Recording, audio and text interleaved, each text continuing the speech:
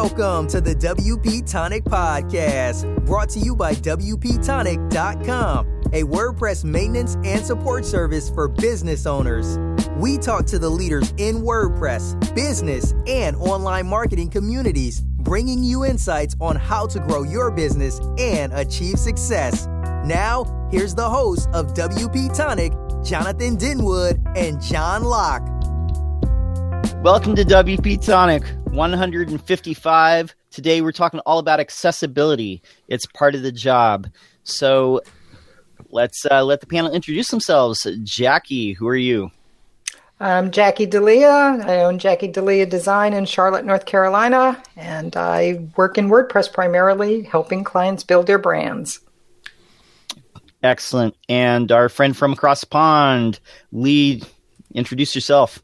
Hi, I'm Lee. I run Angled Crown, which is a WordPress agency focused on design agencies only. So we build WordPress themes for designers, and we also run the WP Innovator podcast. Sweet. So is that's the new name for your for the agency? That was the big surprise. That's the new name. Nice. Yeah. Well, I'm kind of filtering the new brand out slowly but surely, in between pulling my hair out. Jonathan, who are you? I'm Jonathan Denwood. I'm the founder of WP Tonic. We're support maintenance and we help various people in the WordPress community. A trusted partner, aren't we, John? Very trusted by many. And I'm John Locke. I run my own solo consultancy, Lockdown Design, and I help Blue Collar Industries with their WordPress development and WooCommerce integrations. Before we get into our main topic today, we had a few WordPress news stories. This is the first WordPress panel for the Tonic of 2017. And I think the most interesting story to me was not from WordPress, but actually from Medium. As many people know, it's like a blogging platform. It was created by Ev Williams, who's also behind Twitter. He was also involved in Blogger, and this post was talking about like renewing Medium's focus, and this came on they also laid off like 50 people from their staff. Yeah, focusing, all right. Yeah. Jackie, what did you think of this article? What does this mean for people who are on Medium? It was very vague to start with, so I was kind of confused about what they were going to be changing. Exactly. There's two thoughts I have on Medium. I like Medium to go read things because I like the layout. Okay, because I think most news media sites, magazine sites are horrible with user experience because they're constantly trying to download their ads, get everything in position. And like if I'm on my tablet and I go to a news site to read something, I have to wait while it jumbles all around and things keep moving and I start to scroll up and then it reloads again and does something else. I get so frustrated I don't even want to read the article by that time. So the thing I like about Medium was, the font is great. It's easy to read. It's got a nice user experience. But the other side of that is, again, you are renting space for your content. And, a lot of us have concerns about that, especially those of us in the WordPress community that are using self-hosted sites. We have control of our content. We may be renting our hosting space, but we are free to move our site, our files, our domain, wherever we want to go. And so I still think there's questions about building a core brand on someone's platform that you obviously have no control over. As in just now, they've announced, okay, they're going to be making changes. They haven't really said what they are. But if you're using Medium heavily for your marketing, you got to be wondering, okay, well, what does this mean for my business and my brand? No, I think that's an excellent point. Any place where you're not owning your content free and clear, it's a little sketchy because there's a possibility that they can disappear. I do love the typography there. I love, the tools that they've created to write, and, the reading experience is great. But I think one thing that they've struggled with is the business model. And when you've taken VC money you got to have a return. Lee, do you see this as kind of the beginning of the end for Medium, or are they going to be able to pivot out of this and somehow stick around? That's a good question. I remember being heavily involved with Blab when that launched. I remember back in the day. Blab, rest in peace. Yep. So I don't know. When someone says we're shifting focus, doesn't really say what that shift focus is. They also point out that they've had to cut 50 staff. That just rings a billion alarm bells for me. So I don't know if they can change it. I don't understand what they can do. They talk about ads he talks about ads in the copy of everything's being driven by ad revenue, etc. So I don't know how they're not going to make money without driving either ad revenue or starting to charge people to have their content on there. And is there even enough content on there to monetize that? I don't know how profitable this business could be. So I don't understand their business model. I don't understand how they're making money right now and how much money they are making. So I don't think I could comment. I just seeing this and seeing them announce something in such a vague but trying to be positive way just rings alarm bells for me, as in something might be a lot more wrong than they would let on. I don't know. That's me being grumpy. Well, I tend to agree with you because, it's a VC-funded company. So, but what we've seen is it's either you're aiming for a moonshot or nothing. Yeah. And, and ultimately that might be what kills Twitter as well. In the long run, I think Twitter will survive a little bit longer than Medium will. But it's a great point, what you've said. In web publishing, there's really only been two proven models to, even getting revenue. And one is ads, and they seem kind of dead set against that to their, benefit. But the other is, having some sort of subscription model or paywall, as you see with major newspapers. So I guess the question is, what are they going to do? Because the free content with no monetization is not working, and it never could work. So, at some point there needs to be some money coming in. Jonathan, what are your thoughts on this Medium article? Well, there's two parts. There's the serious. I want to do the flippant part first before I get onto the serious bit. The flippant part is this statement. It's pure San Francisco PR bullshit, isn't it? It really, when you read it, I just want to kind of put my hand into the screen and grab this CEO and just slap him around a little bit for just writing this dribble.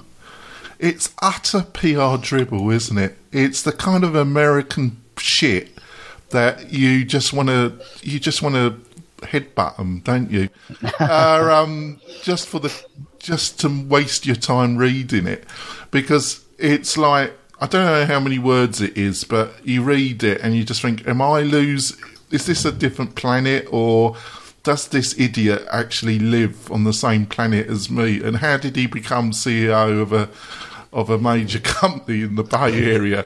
That's the first part of it. That's a lot of pent up rage in there, mate. That's it all just spewed out of you. It did it? I just had to say it. Hit a nerve, obviously. I just had to say it because I've been in sending you hugs. I've just been in meetings where I've been exposed to this Bay Area dribble language, and you just wonder, I think you mean saying something without saying something at all, basically. There's nothing there. That's why you read it and you wonder, what is he trying to say? And what he's trying to say is, well, we took VC money. It's not generating they're pulled the cord, and the runway is getting really short now, and we're chopping a load of people, and we don't know how to make any money out of this thing. That's all you need. You could say it in one paragraph, couldn't you? Well, you could have known that in 2012. I mean, honestly, it's who could have foreseen? There has to be some sort of money, and if you don't have ads, then it has to be something else. Because I mean, Facebook and Twitter and Google and everything else, they've built their empire on selling ads.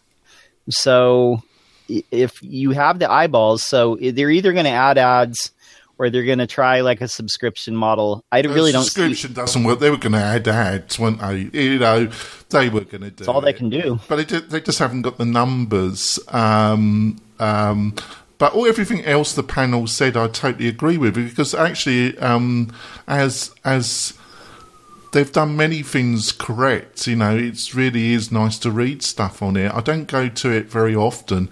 That's probably one of the problems, that you know, they just didn't get enough eyeballs. And but you know, and I think the other thing is, be warned if you. This is the whole discussion between open source WordPress and something like this. It's really nice, but be warned. You know, if you go all in with this, you know, it can if it doesn't pan out like what happened with Blab, it can quickly go away, can't it, Lee? You know, just poof and it's gone, isn't it? It's the same with Meerkat as well, isn't it? And all those, I know it's different, but it's like an app, and you've got people who are really rocking their marketing on it, and they've got hundreds of followers, like Blab Hours getting a good follow base, etc., good audiences, etc. And then pretty much within a couple of weeks, it was gone. And you know, if I know people were selling courses on Blab, people were selling plugins that integrated with Blab. You know, all of that just disappeared overnight because people were relying on some sort of third-party service, which was VC funded. There was no business model. It was like, here's a great idea, let's use this money and see what happens. And that unfortunately seems to be the way a lot of these things go, don't they? There's no real plan. There's just, hey, here's a crazy good idea, and then let's see how we make money later. That's the afterthought. We utilised Blab for WP Tonic and we liked it, but I was very cool. You know, I had a previous host who really delved in using Blab in a big way, Lee. Mm-hmm. And he thought he was going to become a Blab rock star, and he was doing a show every day. And I was a lot more cautious because I couldn't see. I could see the bandwidth that they were utilising, and which must have been costing them money. And I really didn't see how they. I just presumed they were going to run adverts, go down the normal, or have a mixture of a pro version with and on the free one it was ad driven, something like that. But that when they announced the end of Blab, they bunned up the CEO of that company, and I apologise, I forget his name, but he kind of posted a similar bit of nonsense, didn't he? You know, when you read it, you had to read it 8 times before you could make any sense of it. But see, that's the difference between running like a regular business and a VC funded business. In the VC funded business, you're looking for explosive growth, and the odds are stacked against you. Yes, sometimes you'll have a moonshot like a Uber or a Facebook or something like that, but more often than not, you're regulated to the graveyard of ideas. Look at app.net, LO. Any one of like 100 other things that were going to disrupt blogging or disrupt. Actually, John, I think it's worse than that. I think there's a number of businesses that if they had been bootstrapped or a more traditional funding, which they wouldn't be available, they would have been really nice businesses, profitable businesses, but because they that was the only funding option to them, or they went in some incubator. They went down the VC and it destroyed them. Yeah. Well, I mean, in something like this, like where you're giving away free stuff and you're just getting users, the real money is in the user data. I mean, let's be honest. I mean, Facebook has perfected that to a science. But any of these social networks that are thriving, or any of these blogging platforms that are thriving, the money is in the user data, which is leveraged against ads. So we'll see. Yeah. On to the next one. I think it just got me going, the language of it. I read it 3 times, and every time I read it, I got more confused and more frustrated with it. Just learn from him, and next time you need to fire a client, write a letter like that to them. They won't be sure if they've been fired or whether you've been really nice. Come on, Lee, you read it. I know you read it. Could you make any sense of it at all? No, hence the comment before this thing in Slack. I was like, what? Anyway, sorry, carry on. I'm sorry, I'm interrupting your drinking. I apologise. All right. So definitely, second story. The W3 Techs ranked WordPress as the fastest growing CMS of 2016. So just for reference, some of the other CMSs, content management systems that were on this list were Joomla, Drupal, Magento, Blogger, Shopify, Dreamweaver, Squarespace, OpenCart, FrontPage, some other ones that are lesser known. But it continued to, get the share of the CMS market. I mean, as we know, like WordPress is powering 27% of all websites. Right now, it has a 58.5 market share of CMSs. According to this, Shopify and Squarespace were the next biggest increases in usage. But to put this in perspective, Shopify only has 0.6% of the CMS market, and Squarespace is 0.5. So their percentage went up. And Joomla and Drupal, flat, completely flat, 0.1% increase. So thoughts on this? Jackie? I'm happy to see WordPress is doing well in that. The only thing that I would comment on in that list was several of them were e-commerce related CMSs. So I don't think you're really comparing apples to apples in that comparison. Like Shopify, I would rather see a comparison of WordPress sites with WooCommerce compared to Shopify, right? So then you could kind of see what the growth is on those compared. But other than that, I mean, it's pretty clear that WordPress is continuing to grow, and the others are, Joomla and Drupal are holding their own, but they're not really making any headway. No, I agree. They're just kind of flat growth, and WordPress is definitely like chewing up more of the market share. I think, and I like what you said too. It would be good to like have a separate chart where you compare the amount of word. I do think that WooCommerce is more prominent now that it's part of Automatic, and so I think that's going to propel the next level for WordPress as far as installs go. There's going to be a lot more people who are going to be more comfortable of using WooCommerce. You know, I ran an e-commerce store for 10 years, right? So I used a Yahoo store platform back in early 2000s when I started that. WordPress wasn't an option. You know, I was using WordPress for blogging at the time, but it wasn't an option to sell. And until recently, I really still wasn't really that comfortable with that whole process of selling products through WordPress. It's just a little more cumbersome. I found it easier to use like a Yahoo store platform or something else, maybe a Shopify, or there's a BigCommerce. There's several of them that are really geared toward selling products, you know, and they have a hosted panel, and it's a lot easier. With WooCommerce, and I'm sure this is going to change now as time goes by. I think they're really going to make these improvements. They're going to offer a hosted solution for it, and I think that that's going to be very competitive, and I think that will offer some growth. No, I think those are great points. Something I wanted to ask Lee is another part of this article that was intriguing to me is it says that the site stats module in WordPress Jetpack is actually the third fastest growing traffic analytics behind Google Analytics and the Yandex analytics. What do you make of that? Is Jetpack being successful in its mission to give people the tools to launch a website quickly? I don't know. I actually can't stand Jetpack, to be honest. Oh, I'm getting lots of approving nods, so I'm in a good. Oh yeah, no, that's full nods all around. Is that full nods all around? Right. Well, I'll shut up then. No, I'm joking. Go on. I think the problem with Jetpack is people will tend to install it believing they need to install it because it's from WordPress. So they'll install it. They'll then follow the instructions that they have to connect their WordPress account, etc., because it nags them to do so. And they think, oh, I need this because I need a contact form and I need some social sharing icons or whatever, because they've got a few cool things kind of lumped in there that you can enable, etc. But by the nature of installing on all of that, that's kind of activating their statistics program, which nobody's actually looking at. It's just part of this Jetpack thing that they've installed that they're probably just using for a contact form. So I'm not sure whether Jetpack itself is being used, and the fact that it's also using visuals anyway from Google Analytics, does that even count?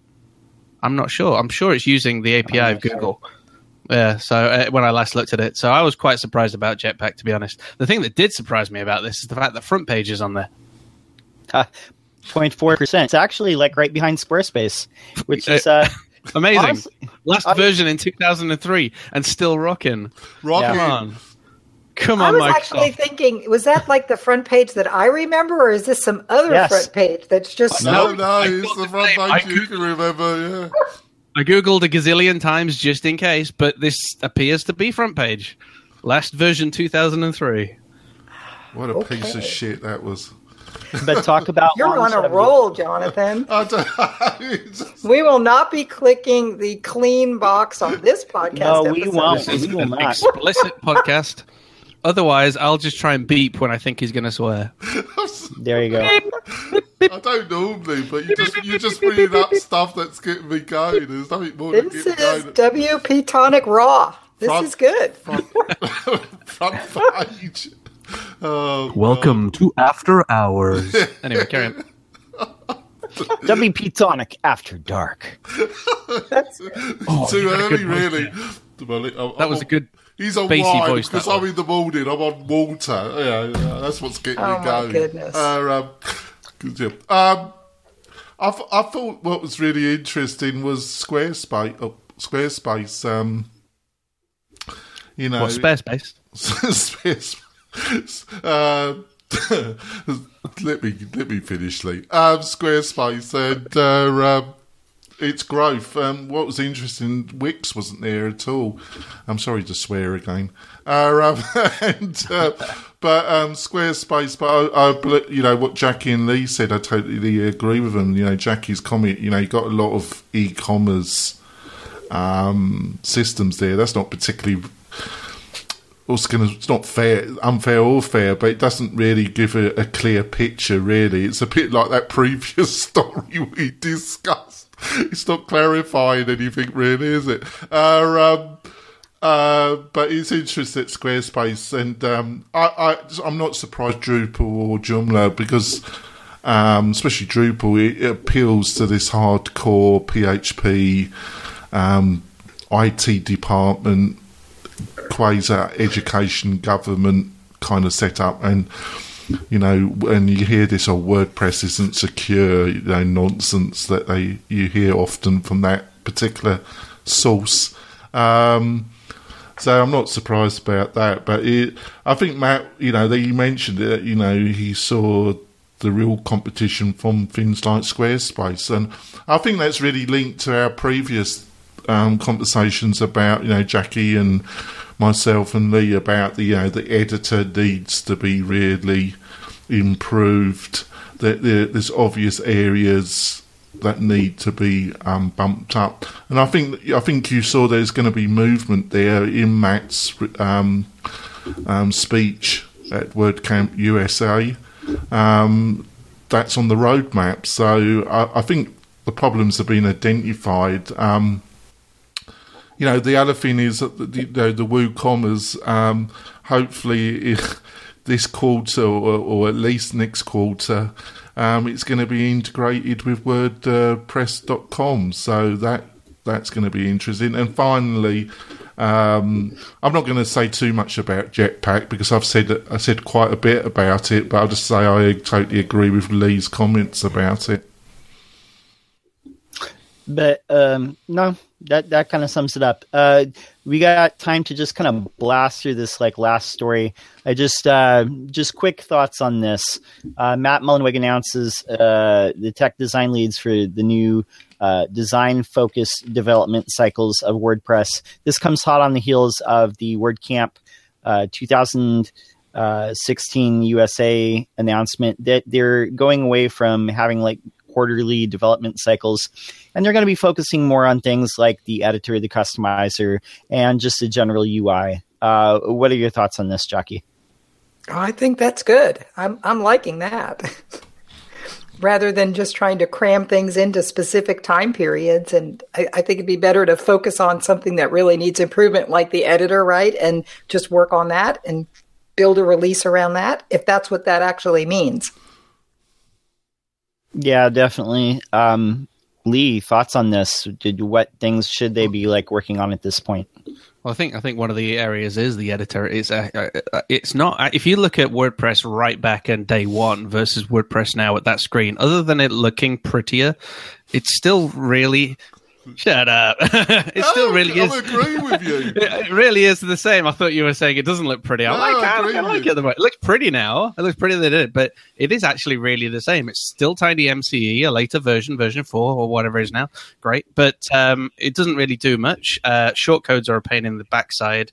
Some of the options that are coming out to help manage shortcodes are kind of cool, but they do talk about. I mean, if you look at visual builders, which obviously, is a touchy subject with Jonathan, but, being able to see what you're editing live is far better. And they do touch on that in the article about, that sort of potential of being able to see it live. Because shortcodes and some sort of shortcode previewer sound cool, but they just kind of give you a non-design specific representation of what's going to happen in the front end. You still have to press save and then go ahead and check it out before go and hit preview or go and have a look at it, etc. So I think that whole editor area is essentially the same experience you'd almost expect in any CMS. You go in and you hit this square box with a little Word section at the top that looks like Microsoft Word, and the big thing. The reason why this has all happened, really, you've ended, this fixation with Composer, and certain people in WordPress keep pushing it, and it's just a heap of rubbish. I'm sorry, it's awful. It's a heap of crap, basically. Composer is, yes. And this fixation to keep pushing it and keep insisting that people got to use it. I never use it unless we're dealing with some theme that forces us to use the piece of crap. And it should have been got rid of, and more sensible minds should have been listened to. But this is bigger issues. But as long as this fixation with Composer keeps going, nothing fundamentally is going to improve in the situation. That's the problem. I'm not sure Composer's got anything to do with it, though, in theory. Sorry? The industry... the industry agrees that Composer is terrible, and it's the things like ThemeForest that has forced Composer, to be bundled in with multiple applications. I think, though, this one square block of you can edit your text here, and you're going to have to use shortcodes or something else or some sort of other visual builder to help you see what the output is going to be, is a major issue inside of WordPress, but also in any CMS. If you look at Drupal, it's the same. It's a square grid. If you look in Joomla, it's a square grid. So it would be great to see something new and groundbreaking in WordPress for the post and page editor. Be it visual, be it some clever take on shortcodes, don't care. But I would love someone to come at this problem at a completely new, fresh angle, because I can't even think of how to improve it other than maybe, something like Beaver Builder, but that's focused as me as a developer. Not necessarily great for people who want to create content. This is like a podcast in its own, because then you're going to talk about who's using WordPress. Is it the content creators that we should be focused on who are writing blogs, or is it, the big companies that are creating really complex websites? But it's difficult. But I think Jackie, in some previous episode, really got it right. I don't think a lot of people, and I'll be interested in see what Jackie says about this, is I don't really think people want a whole thing like Beaver Builder, really, a lot of users, but they want something where they move something, and when they see it live, it actually matches up with what they're doing, and it doesn't, and they get totally frustrated, don't they, Jackie? That's the challenge is that, we're building out sites. We have a style sheet that has all the styles in there, and, the fonts that are being used, the colors that are being used, the widths, everything is done in a style sheet. And then you get a page builder, and then you override all of that, and you start to get to a point where you're like, okay, well, what do I really need to put in the style sheet anymore if you're going to be just able to change everything on the fly inside the content? And that's the challenge. I mean, I never use the visual editor when I'm writing a post, because I just see everything in HTML, but I know that there's many, many users that don't see things that way at all. So they're looking at things visually, and that's where it falls short. It's not something that you can create content and effectively mark it up in the visual editor. If you delete something, you'll find if you go and look at the text editor, half of it's still there, part of the code is still there. It becomes a mess. The more visual editing you do, the worse the text one gets when you pop back in there and take a look. And that, when I first saw that, that was kind of why I just migrated away from using the visual editor. But the challenge is, clients that are using the site to write content, I mean, they can't apply styles to things, and you could have pre-done styles for them, but it's the integration of your style sheet into the editor and to be able to give them the flexibility to use the styles that are in the design of the site. And that's where it breaks, I think. That's where the big challenge is where people start using colors, they underline things, they do things that are not appropriate, which would be actually a good topic for accessibility as well. But that's where I think that things break down. And I don't, and Lee's perfectly right in saying, okay, I don't really know how to fix that problem, because it's like, you're building a site, you're designing it and everything all in a style sheet that's completely separate from that. But then you want to be able to go in there and apply a bunch of design styles and changes in a visual editor that doesn't work very well. But there you go. So I think we're up against our break. Yep. And when we come back from our break, we're going to be talking about web accessibility. It's part of the job. It's not an extra. Back after the break. Buying or selling a home in the greater Reno Tahoe area? I know the best CRS real estate broker, and that's Karen Conrad. And you can find her at KarenConrad.com or call her directly at 775-527-7021. We're back from the break, and we're talking, web accessibility. And one thing I know that, Jackie, like you on your podcast that you were just, had a whole show, a whole episode about accessibility. Why is accessibility important? Well, from 2 points, I think 2 main points. One is, it is really nice to be inclusive and to make your site as accessible for everyone that wants to visit it.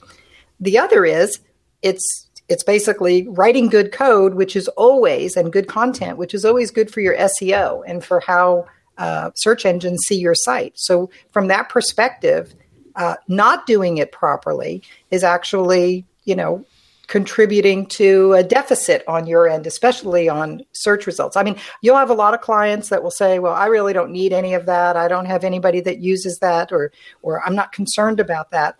But actually, Rion Redfield was on my podcast. We had an episode about why accessibility matters. And one of the things that she said that really strikes home is, she goes, Google is deaf and blind. So think about that for a second. That's good. And think about how search engines see and hear your site and read your content. And think about that, and having properly formatted semantic structure, how important that is for search engines to figure out what your site is about.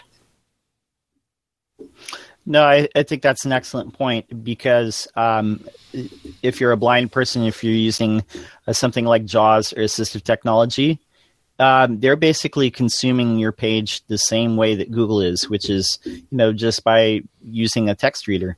And this is exactly how search engine crawlers work. Lee, how often do clients come to you when you're doing a project for them and actually request accessibility? Is it something that they think about a lot, or is it just something that you guys include just as part of the job? Well, we tend to just include it as part of the job for them anyway. So, I mean, we do have, I would say about 20% of all of our clients would stipulate in their project brief that they would want it to be accessible. So, some of them will even request specific, because there's a few apps as well online, like Read It Out Loud, etc., that where people can tap a button and it will start to read the copy out loud to people, etc. But we tend to build it in just for our own sanity. We never get time to do it for ourselves, but we certainly be able to do it for the clients, because we're investing in creating good code that we know that we can support, that's clean, that's going to be compatible for the future. So that saves our butts. Therefore, doing that is good for ourselves, regardless of someone who is visually impaired trying to read the website. But then on the flip side, their client one day could be a blind billionaire who accesses their website and reads some of their content and makes a connection. I know that sounds daft, but seriously, it is good to be inclusive, and we believe that we should be providing an accessible website. So for our own site, we've tried to minimize the errors that we do in W3C, and we've been working through something called AA Checker, which is pretty good to get an AA rating. We're still going through that on our new site. We're launching the new brand, so we're trying to get 0 known problems on the new site, so that and we're also following their advice with regards to things like color, contrast, etc. So if you've got 2 colors in your brand, you've got text over a specific color, it's harder for some people to see who might be colorblind, etc. So you need to either change that or make it dead easy for them in their software to be able to change that. So not having images of text on top of a background, etc., that they can't switch out the color schemes of, etc. So all sorts of things. So clients 20% of clients, I'd say, are interested in it. The rest don't care. We build it in as an agency for our own sanity to be good. And the benefit always is clean code means easier to support websites. If I get hit by a bus, somebody else can come and look at what we've done and understand what I've done. Same with any of my members of my team. If they disappear one day, because we've all stuck to the way it's done, as it were, it's a lot easier to support a website, to fix something, etc. Definitely. And that's excellent advice. Jonathan, what's been your experience with clients? Or do many of them ask for accessibility as a baked-in feature, or is it just something that they don't even think about? It really depends what the client is, really, doesn't it, John? Really, doesn't it? If it's a small to lower medium client, they wouldn't even know what you were talking about. It wouldn't even register on their radar. It wouldn't. If you're talking about a government department or a medium-sized business between 50 to 100 people, it might be on their radar. It depends on the marketing director, doesn't it, really, John? Does it, So, obviously, Lee and Jackie are both professional web designer developers, so they would do their best, dependent on budget and time restraints, because they're professionals. And I think on the bigger jobs, you and John, we would do our best. But there's the other side of my business where we're dealing with commercial WordPress themes from Theme Forest, where we're dealing with Divi, and it's like a different world. What Lee and Jackie were talking about doesn't really register, and I feel it hasn't really moved on. And I think some of this is, I don't think it's been a really big enough. And I think I would love Morten. It's a shame that Morten couldn't join us, because he would have an inside perspective for this. I just don't think in the WordPress core development team, it really hasn't really been a very important thing. The language packs have been, and getting it internationalized has been seen as more important than usability, and I just don't agree with it, and I never have agreed with it. And I met Morten we met personally at the last WordCamp US at San Francisco, and he engaged Matt in this conversation, and he basically got brushed off, really. He got brushed off, and I don't think it's moved on a lot, and I don't think it's really that important still, and it's a shame, really. It's funny. The guys behind Elementor, which is a visual builder, when I approached them on W3C, their opinion was that but they're not really that fussed about it. All they care about is speed. Sorry, Jackie, back to you. It was just an opinion from someone else I'd heard. I just wanted to point out, Rian did mention to me that, she's on the accessibility team, WordPress accessibility team, and they are making progress. So she's quite happy with some of the changes that have been going on. And I look at that as a gauge of kind of, if she's happy with some of those things, then that's probably a good sign that they're making some progress. The challenge, I think, is that accessibility looks like one big thing. And it looks like it's like something you have to tackle, this whole large thing. So what I'd like to say is you can break it up into very, very small, easy wins, little things. Like I wrote a post last year about don't use headings to make text bigger. Okay, so it's just understanding that H1, H2, H3, H4, they have semantic meaning. They're not used for styling.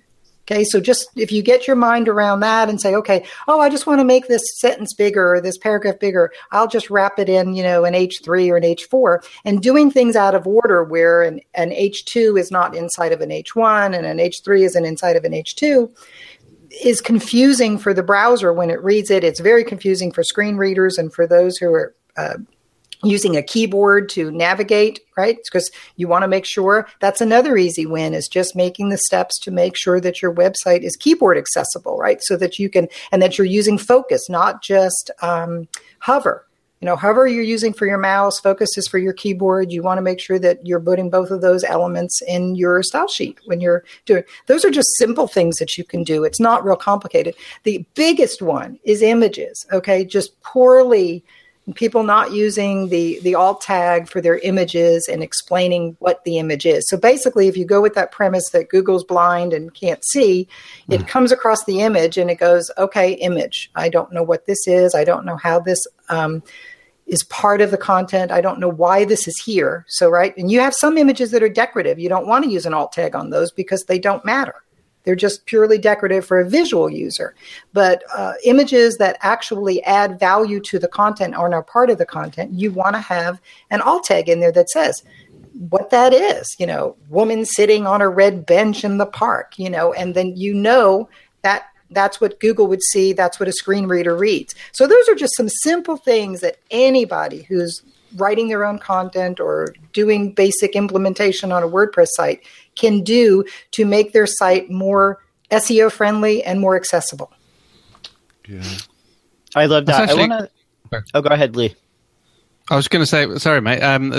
It's actually a really good point. Now, do I get too wrapped up in making everything absolutely 100% AA checked, or should I really be focusing on the content and educating the client with regards to things like header 1, header 2 tags, structures, etc.? Am I overthinking things? Which just makes me think, because we really do go to the nth degree for most clients, because most clients will have the budget for it to get full marks across the board on every single checker that's available for them. And it's a pain in the ass, to be honest. And maybe sometimes I'm maybe over focused on it, when Jackie points out there are actually just some simple things you can do on the bit that matters, which is the content. See, I'll give you. I think it really depends on the kind of client you're dealing with, doesn't it, Lee? If you're dealing with an education or quasi-government body, you really got to pull out. There's got to be the budget, or you don't. You could under budget, but you'd be in the medium long term. You'd be damaging the credibility of your business if you're dealing with those kind of entities. But I also think, I'm not sure if I'm right about this, if you go into the theme directory of WordPress, is there any indication that any of these themes are accessibility friendly? I doubt it. I doubt if you did as a general user who had some concern and you wanted some information about particular themes, there's nothing. There's no star rating, there's no promotion of it, and I've heard this while we're moving forward on this. I've heard that conversation, really, Jackie, for over 5 years, and I'm a little bit frustrated by it, to be quite truthful. What opened my eyes was when it came to the internationalisation and the packs. how that was pushed and how usability isn't. And I think that's more the reality at the present moment, Jackie. Oh, she's muted. I wanted to follow up with something you just asked about there.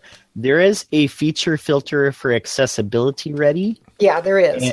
And for translation ready. Now, I don't know. I'll be honest. I really don't know what that means. If it's actually accessible or if it's just it's like ready for you to do. But if you put accessibility ready and translation ready like together, there's only 102 themes. Hey, John, I wonder if that theme from GoDaddy that was serrated, I wonder if that was accessibility friendly. I don't even remember like what it was called. There's literally like tens of thousands of themes on the repo. So I have just spot checked one as well, and it's vanilla milkshake. It's called, and it's just past AA checker. Well, that's quite impressive. Oh, very good. Yeah. One of the things that designers struggle with, too, is they feel like they're losing their freedom and their flexibility on colors and design layouts in order to try to make contrast ratios. So that is a challenge as well. Yes. It's you're going to run into that, and you may have some clients that are more concerned about that than not.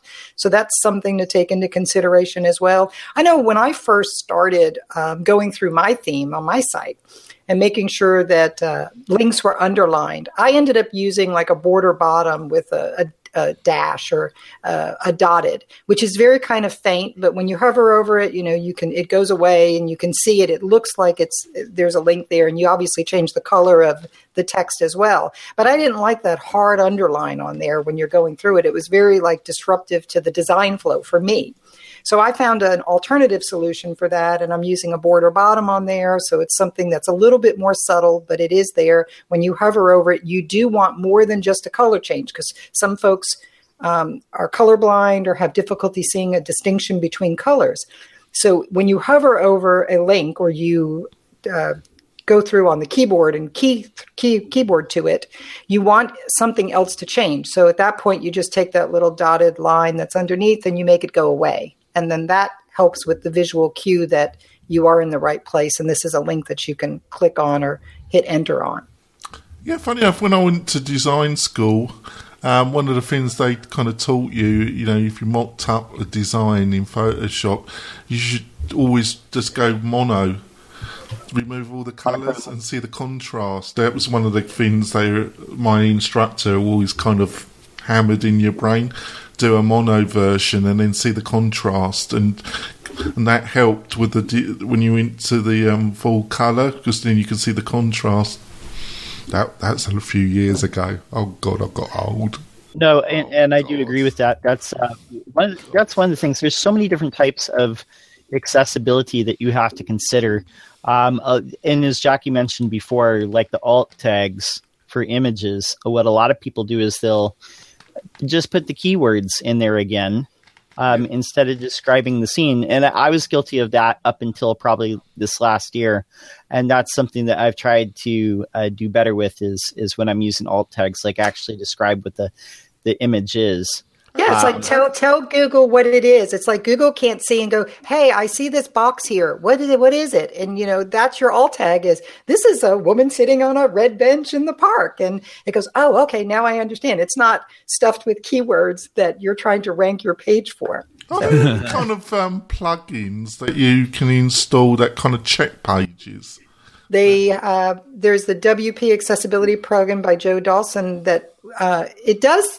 They do, even in WordPress now, warn you about your image, if it needs an alt tag or not. And you can check it and say, no, it's decorative. And so there's a good cue there for people to, when they're uploading their image. And you don't have, one thing I learned from Rian that I didn't even know is, you don't have to put photo of in the actual alt tag because it already knows that it's an image. So you don't need those words in there. You just need a description of the picture. Yeah, I think both you and what Lee have said. I think it's really. I think in some ways people overdo it, and they could improve the situation, which would improve their SEO enormously by what you said, Jackie. And but I think then the contrast, the colour blindness, I think that's really down to the designer and that, really, of the theme in some ways. But then you got that, I think that last 20%, what Lee's talking about, which you got to do if you're dealing, if you got the budget, you should do it on everything. But it's really about, at the present moment, it is budget and time driven, but when you're dealing with government agencies, quasi-agencies, major businesses, I think they would expect that to be done. So it's, yeah. Right, but it's not an all or nothing thing. Yeah. So if you, for most clients, part of, at least starting to get those easy wins is going to be much more beneficial for them, and from an SEO perspective as well, than not doing it. So it's like, well, this is this giant thing, I don't want to mess with it, and I'm just going to ignore it. Take it all apart and start looking at all the different things that you can do, the simple little things. And that's like 80% of this whole thing is just these simple little things. It's like making sure your forms have labels. And that's all there really is. That's like the 80% of this whole thing is if you can just focus on those. And those are things that not only you have to do as a designer and developer building out the site, but you need to educate your clients on how to properly use it when they're writing content as well. So like I remove the H1 from the visual editor. It's not in there. So if they want to go to the text editor and hard code it in, you can do that. But I remove that through code so that they're not doing double and triple H1s on a page. Yeah. And then you just remind them when you give them your handoff document, you might want to remind them about the proper way to structure their content. And it goes back to the days before there was the web, where you were writing table of contents and an outline and a document, and it had a specific flow. The only thing I would say about that, Jackie, we recently, this week, it went live on iTunes this morning. We did an interview in that, didn't we, John? And of... Theme of the Crop. Theme of the Crop, sorry. Nate Wright, yep.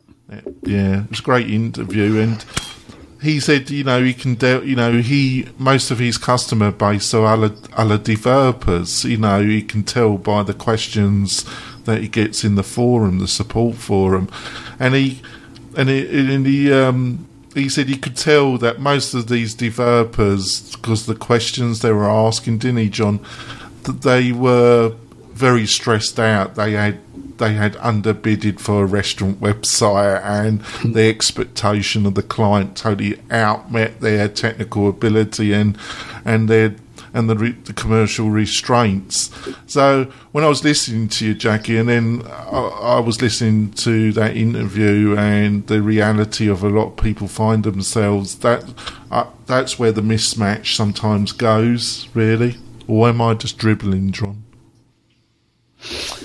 No, I think you're correct with that. There is like a mismatch of expectations sometimes, and I will just say this: like a lot of times, people will say with focus styles and like cover styles. There's like a great example. A lot of times, people will have else taken out. And so what I've started to say, if you like focus on a link and it has like the outline, the dotted outline, we'll be like, no, we don't want that. So one thing that I've tried to do this last year with developing themes is make the hover styles and the focus styles the same. So like you'd get the same effect as if you were tabbing through a site, you would get the same effects as if you were hovering. And I think that's a good test too, to see, can you just use your tab key and get through your site and do all the things that you want to do? That is a good accessibility test to begin with. Let's do our last break, and then I want to let's go through some tools that you can use to test for and improve your accessibility on your site. What do you say, Jonathan? Yeah, sounds fine to me. Okay. We'll be back after the break and finish up our last segment on accessibility. Want to turn your WordPress website into an online speed machine? Go on over to WP Tonic. They'll set up DigitalOcean websites hosting on solid state drives. And while you're there, don't forget to sign up for WP Tonic's maintenance packages. WP Tonic offers some of the very best WordPress maintenance packages on the market. So those who are serious about getting the very best platform for their WordPress sites, make sure you go on over to wp-tonic.com. We're coming back from the break, and we're talking web accessibility in your WordPress site. You know, there's so many different types of accessibility that you have to be aware of. There are people that use a screen reader that can't see. There's people that just have, bad vision, and so using like the pale gray text on a white background is just no good there, because a lot of people can't read it. That's part of accessibility. There are people who are colorblind, and they can't, read or your page because like the contrast is bad. There's many different things. So what are some of the tools that you use, Jackie, to test for accessibility, and what are some of the ones that you recommend? The one that I can recommend that I really liked that Rachel Carden wrote was she wrote a plugin to do the WALI, the toolbox. So it's built right into your site. There's a little eyeglass that shows up down at the lower bottom left of your screen, and you can click on it, and you can go through and test for contrast ratios, headings, lots of different things while you're building out your site. I think that's really handy. Joe Dawson has a plugin, WP Accessibility, which is really handy too. If you have a theme that doesn't have any accessibility options in there, that it can help set all of that up for you through the plugin. Those would be the two that I would recommend that you start with. Then there's a lot of online, web places that you can go and put in your URL, and it'll check it as well. Excellent. Lee, what are some of the tools that you test for? What are some of the things that you guys go through on your checklist for accessibility? Cool. There's only two main tools that we would use, so I'd be interested to check out the ones that Jackie recommended. We'll use the W3C validator online, so that's w3c.validator.org, I think. And so we'll use that, and we actually use that throughout the entire process. So every time we're about to do a GitHub commit, we'll also be running the validator check. And we've actually got into the habit of knowing what the validator is going to score us negatively against. So we tend to find quite often we just pass with flying colors, which is nice. But we also, at the same time, every week we will use AA Checker throughout the project. So that's aachecker.ca, and that's going to give us a AA grade, which is going to give us for all of the actual problems. So, for example, a very common problem might be having a label but not saying what the label is for. So you've got a label for an input, but which input? Google has no idea, and neither does the screen reader know, which input is the name. So when someone wants to fill in their name on your form. So AA Checker is really good for stuff like that. I guess the only negative with AA Checker is usually they'll give you a tab of possible issues, and that is usually always like 200 and it's full of stuff about colors that sometimes we just don't understand. So I was quite interested in taking a look at the plugins that Jackie mentioned, because all we will ever worry about on AA Checker are the ones that are labeled as actual problems. But it does bother me that there could be contrast issues which are not classed as problems that, they're classed as potential problems, so you still get your AA check thumbs up, so you've met your criteria on your contract with the client. But the fact that there are still some issues there that are, are potential issues, it always does bother me. So yeah, I'd love to learn of new tools all the time. So they're the only two we're using right now. I'm glad you mentioned the W3C validator. That's definitely a good one. Excellent. And we'll have all of these in the show notes as well, both in iTunes, and we'll make a list for the website as well. Jonathan, any tools that you want to recommend? No, not really. I think everything, the ones that Jackie I'm going to look at, obviously the ones that Lee mentioned, we have utilised. But I think in defence, I think the things that we work on, John, the budget allows, but the other side of my business, we're maintenance, and we're dealing with a totally different the only way I kind of push it is the areas which Jackie outlined, because they really do affect SEO, and it's much easier to get the client to agree when we do see obvious problems, because we do tend to do kind of SEO basic audits, and when we see some really major problems, I point them out. It's just easier to get them sorted out. But when you're talking about contrast and that's a harder sell with the type of clients I'm dealing with on that side of the business. And that goes back to what I was saying is, it's not an all or nothing thing. Yeah. So there are easy wins that you can do that definitely help your client with their SEO, and that's a positive for you then. That's something that you can offer, and that's something they're going to be very receptive to. Yeah, I totally agree, Jackie. I normally agree with everything you say, don't I, Jackie? Because you're normally right, aren't you? One thing that I want to mention, it's the A11Y project.com resources.html, and that has a whole list of tools that you can use to both test for accessibility and resources for learning about accessibility.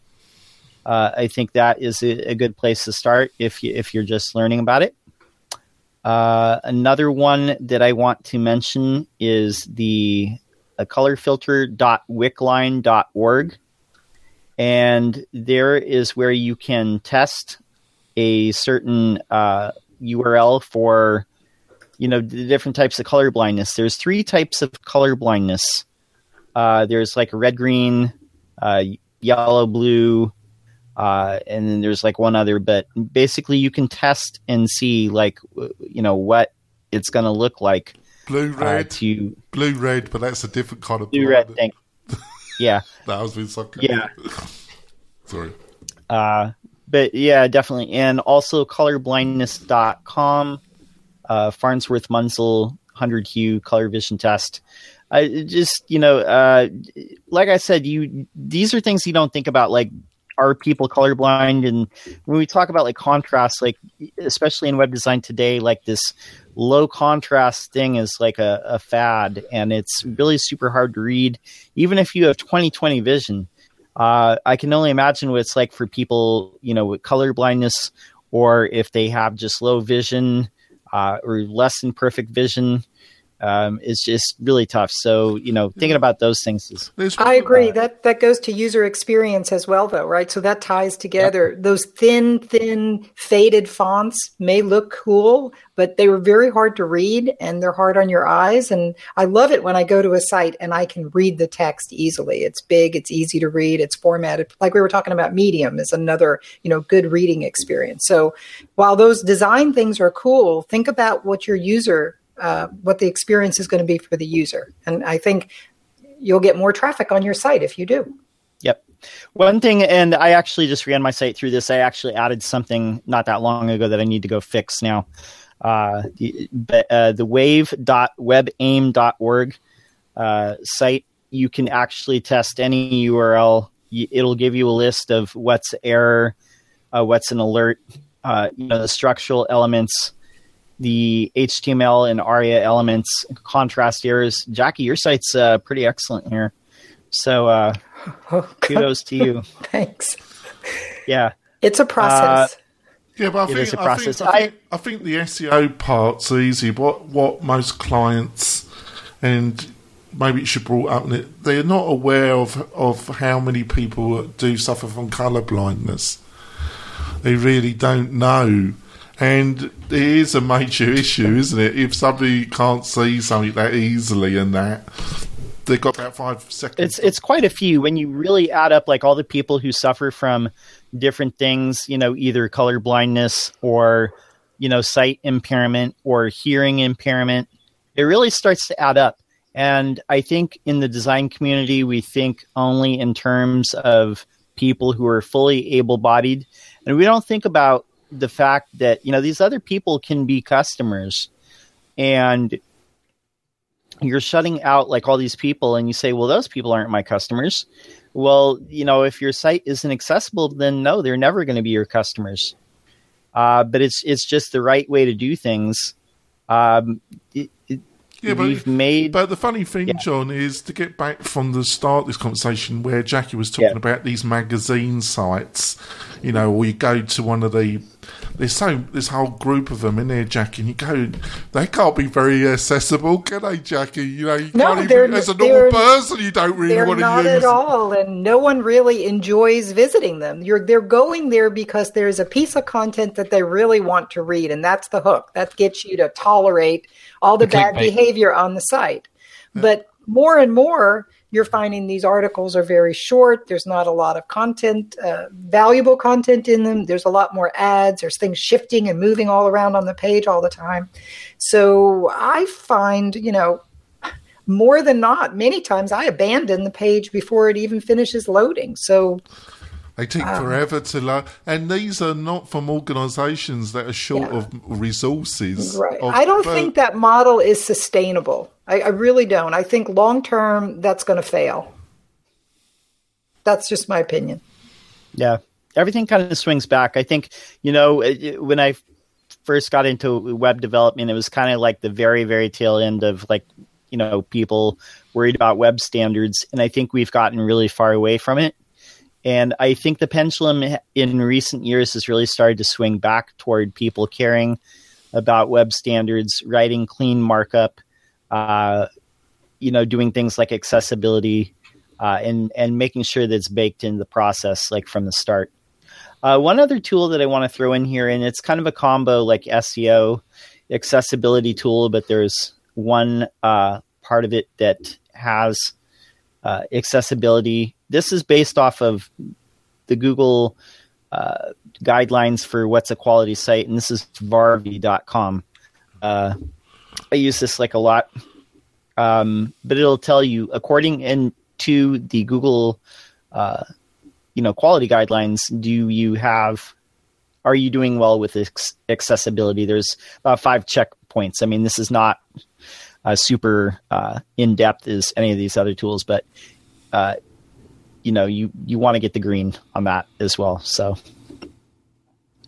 any books or anything like that you guys, jump in. Oh, sorry, I've not got a book, but it was just something about the accessibility. When you said that back when we we must have started at the same time, a lot of developers were all about the standards, and then over years we seem to have gone away from that. And I think one of the biggest issues with that was the fight with Internet Explorer, because Internet Explorer was such a ball ache to try and make things work for.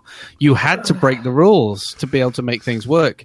But we're now in a society where like Chrome and Firefox are huge browsers. They've got Chrome especially has got a huge percentage. Even Microsoft are that ashamed of Internet Explorer, they've launched Edge, which is not terrible, which is amazing to be able to say that. Yeah. I think actually the most annoying browser in the world is now Safari. Come on, Apple, what are you doing? 100%. Seriously, but this now means that most people can see their website and it will look the same in most browsers now, because most browsers are doing well following the rules themselves so that things will look good. And I'm not saying that you can just do one set of code and not check. You do have to still check, but making things accessible is a hell of a lot easier now, with WebKit browsers, etc., with the standardization that's going on across all these browsers, etc.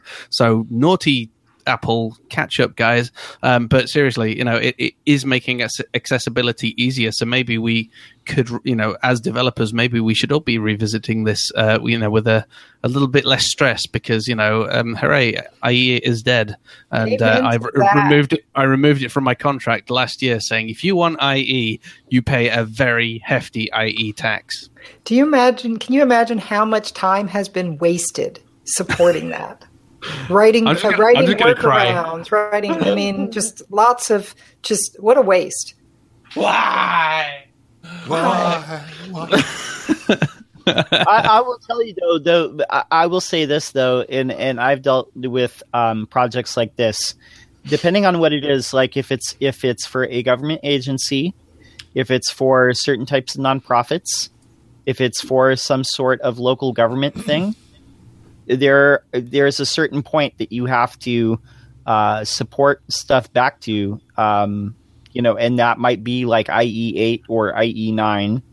And, there's certain accessibility tests that you have to pass in order for your project to be considered, delivered. They're just going to be more expensive now. Oh, that's fine, but yeah. Go ahead. I've done a couple of those, but yeah, Jackie's right. They're expensive, so we got paid well to do them. It was IE7. Very good. Ugh.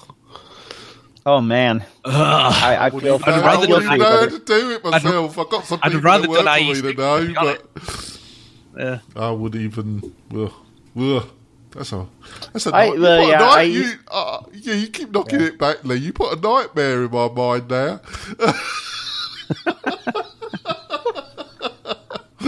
You bugger. All right, sorry. Oh, beep. Yeah, so any other resources that you guys would recommend for accessibility? Other than what we've said, no, I would say go to one of those sites and run your site through it and take a look, and then get your notepad out and start working through it. I'd share a little bit of advice, I guess, because I'm a bit guilty of this one, is when to the coders out there, hey, when you're doing code, just try and remember what is readable text. So one of the things I'm very guilty of in the past is doing the display before content in CSS and display after, and then popping in some text to make it look as per the design. But actually, Google ain't visible text as far as Google's concerned, as well as a visual reader. So there are a few things. Just be a nice human, and if you can, so be a nice human, be a nice developer, and if there are things that you can do which avoid using the display text before or after in CSS, then there's a good tip, because I'm guilty of that, and I need to stop doing it. Tip. I did not know that, and I learned something today. Well, Google can see it in the CSS, but that's not really very helpful. And it can't see it in context because Google is not going to extrapolate, and look for the class and then decide, okay, that must be in context with that particular paragraph. So it's kind of a bad thing to do for accessibility, and guilty as charged. Oh, and the last one was don't just do click here, read more. Make sure that you've got more detail, more meat in that, so that basically for a screen reader and for Google, right, for SEO, they know what that link is. Because think about it, SEO, the link actually is really important. And if your link is click here, that doesn't really say anything. No, and I agree with that. There's ways around that now with you can do screen reader text. You can say click here for and put all of this other for and the whole explanation in a screen reader text so that that's read out on a screen reader, but it's not visible on the site. Oh, well, that's my next few weekends taken up.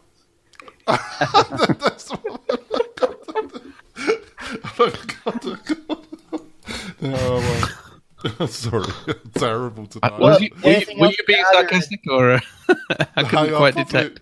Probably will actually. I'm grinting, but there we go. On my own, got a few sites I probably will have to improve. We have been improving them, haven't we, John? Yeah, slowly but surely. I just know some things we need to clean up, but there we go. Something to do. It's an endless list, isn't it, John? It is. I guess people could also make themselves aware of, I don't know how to say it. Is it ARIA or ARIA? ARIA? ARIA. ARIA, yeah. ARIA, yeah. So, yeah, ARIA roles, etc. So that's a good thing for things like links, etc. I don't know of any books out there or any online courses, but it would definitely be a good thing for people to, especially for developers, people building their website, to be more aware of, because that's going to give people a description of what's going on, etc., what's related to what, etc. That's very good. I think it's great. I use it minimally, to be honest. I don't know much about it, other than I use it on links because I know it's good for links, and that's about it. I should do more. But I think a lot of just to wrap up, I think a lot of the stuff, apart from the contrast and some of the other, when you're getting into those last couple percent things, I think a lot of the things we're discussing, I don't know if you, Lee, and Jackie agree, and John, there's a lot of the stuff we talked about really directly affects SEO in a way, doesn't it? And how Google will see it. So it really does, if you can clean it up or be very aware of it, it will have will considerably help on the SEO to some extent, won't it?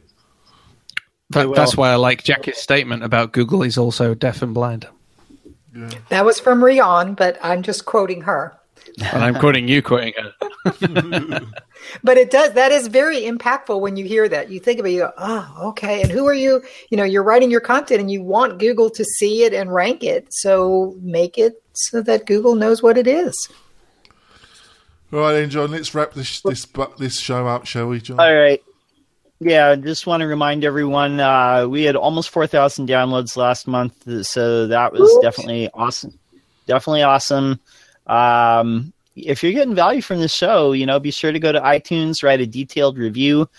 We're trying to get to triple digits. I met somebody just the other day at a local meetup that came to the meetup because they heard the podcast. So we're meeting a lot of people out in the wild.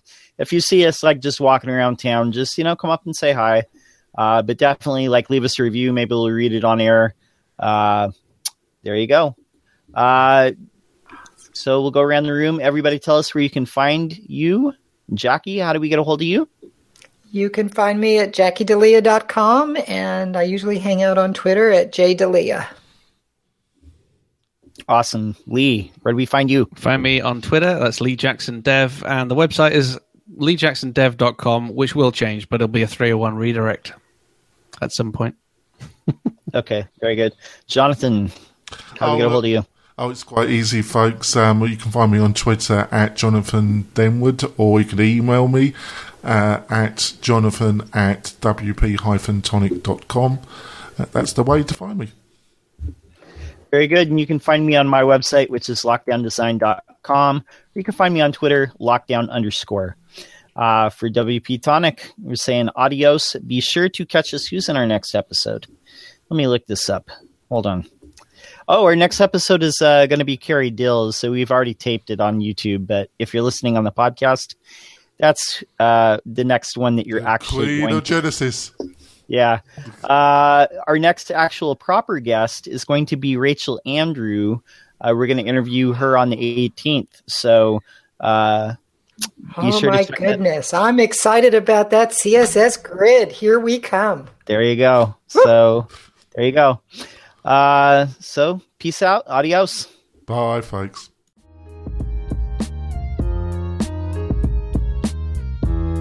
Thanks for listening to WP Tonic, the podcast that gives you a spoonful of WordPress medicine twice a week.